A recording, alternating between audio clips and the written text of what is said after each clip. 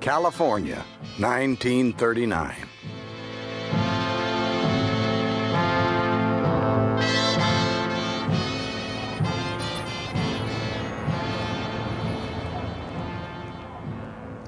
It was one of those mixed blocks over on Central Avenue, the blocks that are not yet all Negro. I just come out of a 3-chair barber shop where an agency thought a relief barber named Demetrius Aliidas might be working. It was a small matter. His wife said she was willing to spend a little money to have him come home. I never found him, but Mrs. Aliidas never paid me any money either. Outside the barber shop, a man was standing looking up at the neon sign of a second-floor dine and dice emporium called Florian's. Slim, quiet Negroes passed up and down the street and stared at him. He was worth looking at.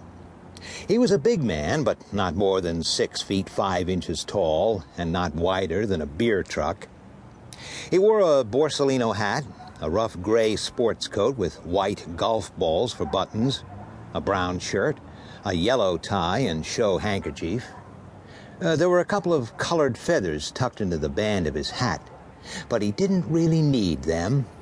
Even on Central Avenue, he looked about as inconspicuous as a tarantula on a slice of angel food.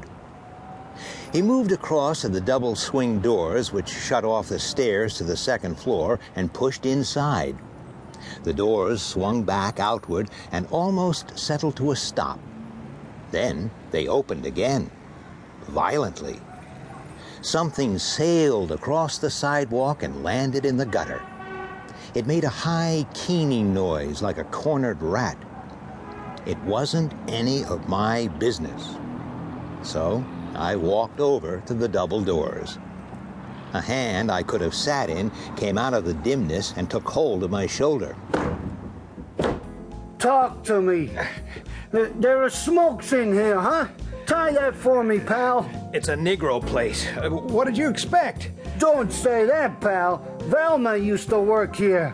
Little Velma. I ain't seen her in 8 years. You say this here is a smokes joint? Yeah. He let go of my shoulder. The bone didn't seem to be broken. I'm feeling good. I wouldn't want anybody to fuss with me. Let's you and me go on up and maybe nibble a couple. They won't serve you. I ain't seen Velma in 8 years. 8 long years since I said goodbye.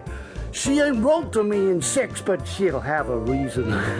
Let's you and me go on up, huh? All right. Just lay off carrying me, huh? Let me walk. I'm all grown up. I go to the bathroom alone and everything. Just don't carry me. Little Velma used to work here.